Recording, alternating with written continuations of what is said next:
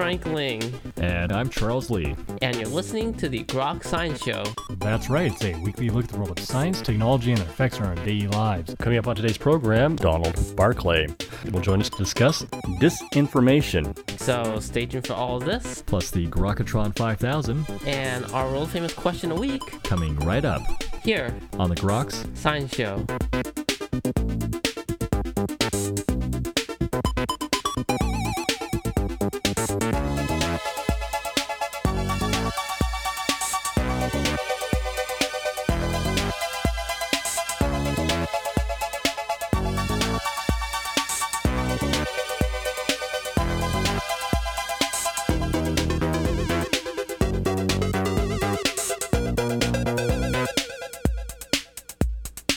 Welcome back to the Groks Science Show.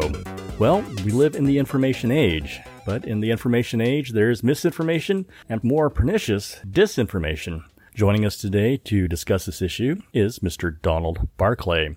Mr. Barclay is the Deputy University Librarian at the University of California, Merced. He has authored numerous articles and books over the course of his career on topics ranging from the literature of the American West to library and information science. He has penned the new book, Disinformation: The Nature of Facts and Lies in the Post-Truth Era. Mr. Barclay, thank you so much for joining us today on the Grok Science Show. Thank you for inviting me. My pleasure. Well, this is certainly, I think, a very timely book today's day and age. I'm curious why you decided to put this book together. Well, I had written the fake news book, which came out of the events leading up to the 2016 election when fake news was just everywhere. Everyone was talking about it. And as the discussion was going on, I found myself thinking, well, I'm a professional librarian. I've been one since 1990. During that time, I spent a lot of my time teaching students how not just to find information and to use it, but to think about the credibility of information. That was an easier job in 1990 than it was in 2020 or 2022. So that led me to write Fake News Book, which I saw as a kind of a how-to book. How do you do your best to try to assess the credibility of information? And you know, the idea being that most information is on a spectrum of completely non-credible to completely credible, and most of it is neither on neither end of the spectrum. It's somewhere in between. So how do you figure out where information lies and make the best use of information to make the best possible informed decisions you can make? And I imagine Fake News as a book that the average person might be interested in, but also might be used as a textbook in college classes or high school classes. So it was more practical an approach. And then after I wrote that, I to thinking about the issue from maybe a more philosophical perspective. And that led to writing Disinformation, which is not so much a how-to book, but more of a how-come. And I don't pretend like I've come up with some grand unified theory about why the information landscape is so fraught in the information age. I don't believe there's one answer to it, but I've come up with some, I think, pretty good ideas about what may be driving a lot of the disagreement and polarization and basic inability for people to agree on, well, this is a fact or not a fact. How did we get to this position? Is it just the overload of information, or is it now that there's so much information that anyone can find the support that they want to support their position? Well, definitely information overload is part of it. And the fact is that there are so many voices out there, which can be a really good thing. And one of the chapters I write about in the book is about how in the early development of the internet and its technology, it was a very optimistic attitude. And you go back and you read what some of the pioneers of the internet were imagining, and it was mostly very optimistic that, oh, we're going to make all this information available, and it's going to make people able to access more information, and everybody can have a voice, and it's going to make for a better world because people will make informed decisions, and it will help break the stranglehold of propaganda because the gatekeepers, whether it's the government or the corporations or the library, won't have a stranglehold on the information you can access. And it's a very optimistic point of view. But so as time goes on, one of the things that, of course, happened with the internet, starting in 1994, was kind of a big turning point. What had been basically a playground for academics, scientists, engineers, and faculty members, librarians, that was the internet was the NSF-net, became accessible to everybody. So that was really a goal, was to make this resource available. But then what we've kind of morphed into is a world where some of the people who created the internet, they're being interviewed and they're saying, I wish we'd never done it. It was a mistake because the internet as you know, is become a chief source for attacking science and attacking higher education. And, you can literally go online and find people saying, science and technology has never done anything good for us. And all government projects are stupid and terrible. And they're using the internet, which was a government project for decades, a tax-funded government academic research project. And they're using it to attack this idea that there is a contribution of science in government and higher education. So it hasn't worked out the way people thought it would. And so there are all these voices, and people can pick and choose. And of course, we all know about echo chambers and the idea that you can go online and just hear people who agree with your leftist point of view or your conservative point of view or your middle of the road point of view or your boomer point of view or your Gen Z point of view. And you can find all these narrow communities. And of course, you can if you use Facebook, you can block people because you just don't want to hear their BS anymore. And that can be very limiting, of course. And then there are governments and corporations who are very strategically and intentionally using the internet to promote propaganda. So it hasn't really freed people from propaganda as much as it's created a new avenue for it. And an example I can use is I just saw an advertisement on Facebook yesterday, and it was aimed at Californians saying the state assembly is getting ready to pass a law that would incorporate zero bail, at least for nonviolent crimes, basically eliminate bail as a condition for being released when you've been charged with a crime. And it was saying, you've got to stop your legislators from passing this law because it'll create, chaos and violence, and it'll make California worse. Call your legislator and stop them. Well, that may be a true argument. Maybe that would be the result of a no bail situation. I'm not trying to weigh in on whether no bail is good or bad. I looked up the people who were sponsoring it, and lo and behold, it's the bail bond industry, the people who make money from there being a bail system. So clearly they have a motivation there that's not just about public safety, although public safety may be part of it. They're clearly coming at it from a money point of view. So again, my point is it's opened up all these other avenues for people with money interests and political interests and cultural interests to try to shape the way we think. It's just a reality of what we're dealing with. Another thing that I think may be happening with digital information is that back in the 60s, you had people like Marshall McLuhan especially going around talking about electronic media and how it was changing the way people think. And McLuhan was specifically talking about television. And McLuhan died in 1980, so he didn't live to see the digital revolution really unfold. So he was talking about broadcast television, basically, and to a lesser extent, radio. And he was saying it's changing the way we're thinking. We're moving from a world based on print that we've been living in for roughly 500 years to a new world based on these electronic communications. There's going to be some changes, and they may not all be good. Then you have, after him, Walter Ong, who was basically a disciple in a way of McLuhan, coming on and saying, we're moving into a secondary orality, a world beyond print. And now, more recently, we hear people talking about Gutenberg parenthesis, and their scholars are saying, yeah, we've moved beyond the age of the written word into a new kind of world where we haven't thrown away writing, obviously, because, for example, tweets are a very secondary orality kind of communication. They're very short, they're kind of transient, they are very interactive, but they're written, but they're very different than sitting down and writing a book or an article. And the example I would use is Donald Trump. He was a master of Twitter before he was banned. And it's really easy to imagine Donald Trump writing a whole bunch of tweets in a day and people responding to them, and Donald Trump choosing to respond or not respond to people who are liking what he's saying or not liking what he's saying, and the people who see those responses are responding to each other. And it becomes very interactive in a way that you don't get in a printed word article or book.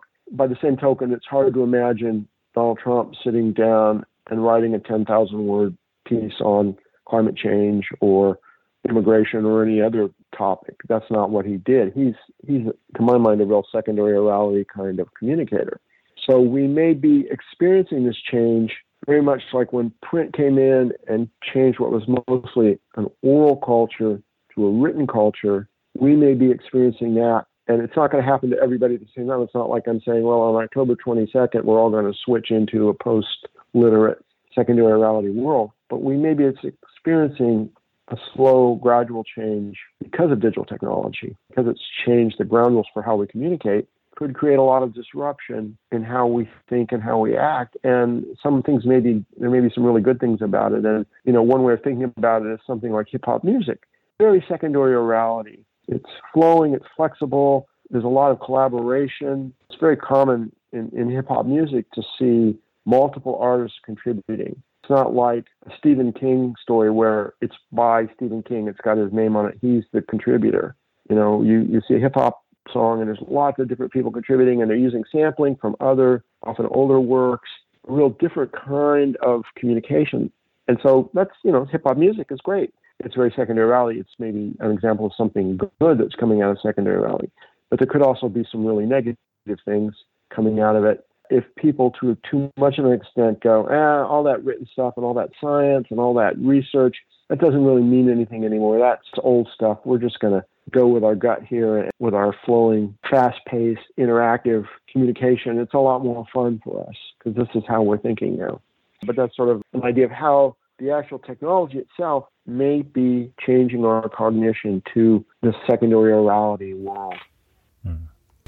One of the threads that you mentioned in the book is that as humans have a cognitive setup, a certain propensity to believe the technology in a way is playing on those facets of our human cognition to amplify, maybe solidify different points of view, but in those silos, those echo chambers. And that's what the technology facilitates unintendedly in a way. Yeah, we all have cognitive biases and hundreds of them, and everybody has them. And a lot of them are a result of our evolutionary development. If you're living on the savannah 100,000 years ago, making snap judgments was really important. Snap judgments about threats, because you might get eaten by something if you don't make the judgment quick enough. And waiting around to analyze it was not a good survival strategy. So we have those built-in tendencies. But in an age where information is so important and so much of our decisions really should be made on the best possible information, understanding that no information is perfect, it's all created by humans, but using the best possible information for our decisions. And very few of our decisions are life or death within a few seconds to decide what to do. We don't run into those kind of decisions very often. But snap decisions and going with your gut and your cognitive biases, whatever they may be, to decide important questions with long-term ramifications for the world, and climate change is an example, that's maybe not the best way to do that, to maybe really get best information, not only to think about, okay, is climate change really happening? Well, there seems to be a lot of evidence that says it is. So that's one question to ask. But then maybe the most important question is, if climate change is happening and it's a real threat to humanity and the world, what's the best way to approach it? Is it carbon credits? Is it alternative energy? Is it doing work with the soil to retain more carbon in the soil? What's the best and most practical solution? And that's not something you're going to decide based on your gut feeling, on your cognitive bias about whatever it is that's driving you, your fears or your hopes or your predilections. So again, that's just an example of why digital technology can appeal to these cognitive biases and what the psychologist and Nobel Prize winner Daniel Kahneman refers to as heuristics, which are shortcuts that help us make decisions. And those decision-making shortcuts often work really well in our day-to-day lives, so we rely on them. Assess the situation.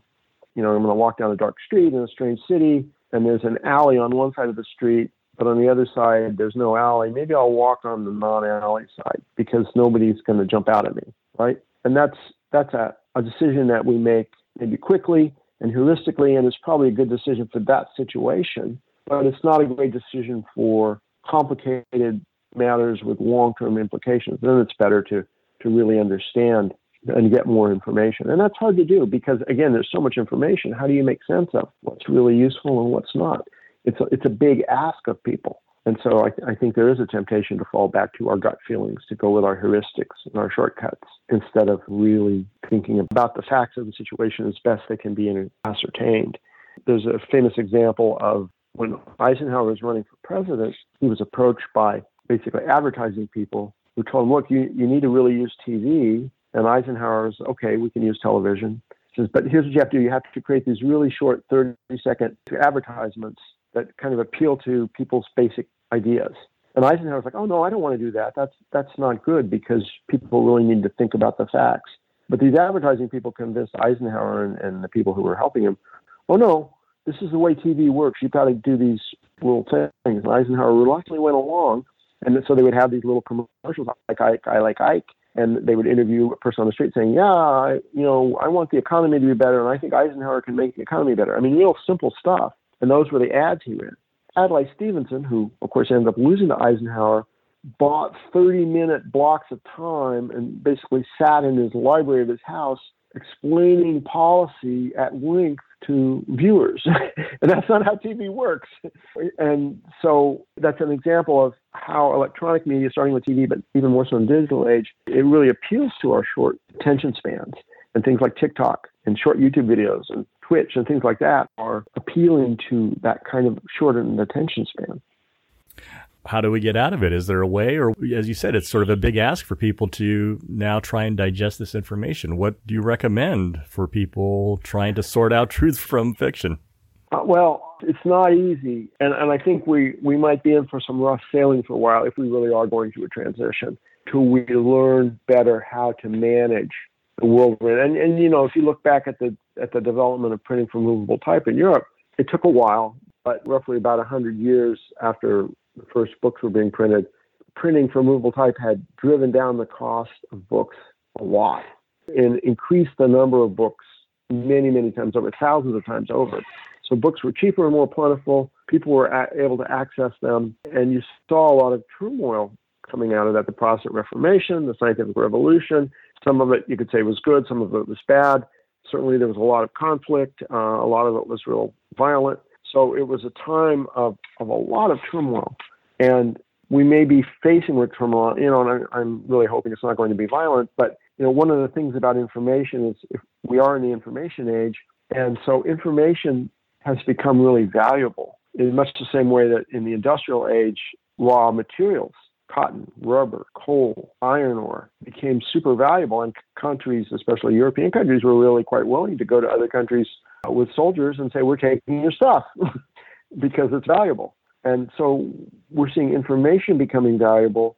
So as it becomes more valuable, the ability to control it and use it becomes the equivalent of controlling and using natural resources. And we know how far people will go to control natural resources, both, in past times and still today. It's not like natural resources are not important, because they are. But the value of information means that we as people have to start doing a better job of recognizing, okay, this is a valuable commodity. This has power to control things and to control the way the world works to an extent that maybe it didn't before. So we need to think of it as a commodity of value, and to, as best we can, try to remember that people, whether for good reasons or bad, intentionally or unintentionally, are trying to control our access to it and control our perception of it. And for us to think as clearly as we can before we start accepting things as true. And that's a big ask. I don't know that there's an easy answer to it. Maybe it's possible that developments in artificial intelligence will help us control information better. But the other side of that coin is artificial intelligence might make it easier for people to use information against us and to control how we think about information. So that's a real danger too. I don't have a real easy answer. I think the most important thing we could try to ask people to do is be aware that we are in a new realm of information here, and a new way of thinking about information because of its value, because of its prevalence, because of the tools we have developed to share information for better or worse. And we need to think very carefully about how we respond to it, because, all of us, it's really easy to get down a path because of the information we read. And the two really obvious examples are things that make us afraid and things that make us angry, which are kind of related things that we can really easily fall into a spiral when we start getting angry and getting afraid. And, a news feed on my phone that I stopped following, I quit using it because I realized everything that was showing up on there was stuff that either made me mad or made me scared. And I think that in a way it was using algorithms to push that stuff out. Because that's how it got me to respond. Things that made me angry and scared, I was more likely to look at, which is what, of course, the purveyors of information want. They want you to look at it because that's how they make their money. It's advertising based. And every time you click on something, they make money. So anything they can do to get you to do that is to their benefit. And so we have to remember that people are manipulating us in that way. And we're all susceptible to it. And I consider myself a very savvy person when it comes to information. I'm really careful about it. But even I can go down that path very easily, and I know I'm susceptible to being manipulated, and we all need to remember that. And we all need to think about, the fact that who is benefiting from this? Cui bono is the Latin term. Who benefits? Who's making money? Who's getting power based on us subscribing to, following, accepting this information? Whether it's commercial advertising, whether it's political advertising, whether it's all of these free services on the internet. And, this has become a truism, but if you're accessing digital information and you're not paying for it, you become the commodity. You are the thing of value there because you're following it is paying for advertising, making advertising possible that makes the information possible. So we have to be really careful about how we feed these beasts. And sometimes that means not going down that path. It means not following. The algorithms and the bean counting, it doesn't care whether you're following something ironically, whether you're following it because you love it, or whether you're following because you hate it. All it cares about is that you're following it. And if you do that, you're feeding the beast. And we need to remember that we do have the power to turn off those beasts. The old any publicity is good publicity. When we go online and we criticize, maybe some website personality or podcast host that we think is terrible, when we go online and call for them to be canceled, we're really in a way feeding them and giving them power because we're giving them attention. There's a famous, I don't know how famous it is, but there's an old Simpsons episode where all the advertising symbols in the town of Springfield come to life and they're wreaking havoc. And Lisa, who's the voice of reason in The Simpsons, tells everybody, if we just quit paying attention to them, they'll go away. And everybody turns their back on the advertising symbols and they all fall over and lose their power. And that's kind of simple and maybe somewhat silly example, but we do have control over these things. We don't have to give our attention. Our attention is dollars. And dollars keep these things flowing, and that's what we have to remember. Curious if you have any final words regarding your book, Disinformation. I hope a lot of people read it because why? Because I get money and power when people read my book. I'm as guilty as anybody. I'm out there hyping what I think, and if people pay attention to me and pay attention to my book, I benefit from it. I'm not making millions or anything close to that, but I still have that hook in the game. And I don't claim that I have all the answers. I do think I hit on some things that I think are pretty true and I think people will find interesting.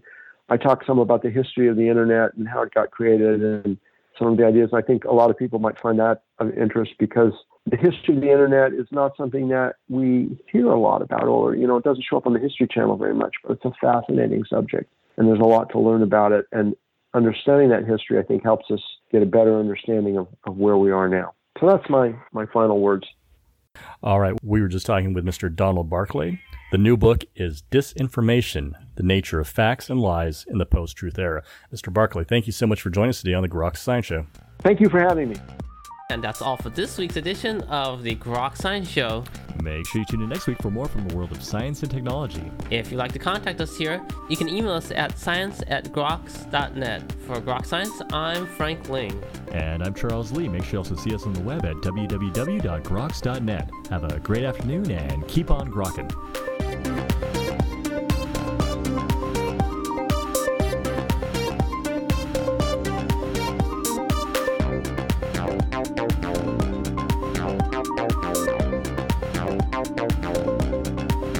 Bye.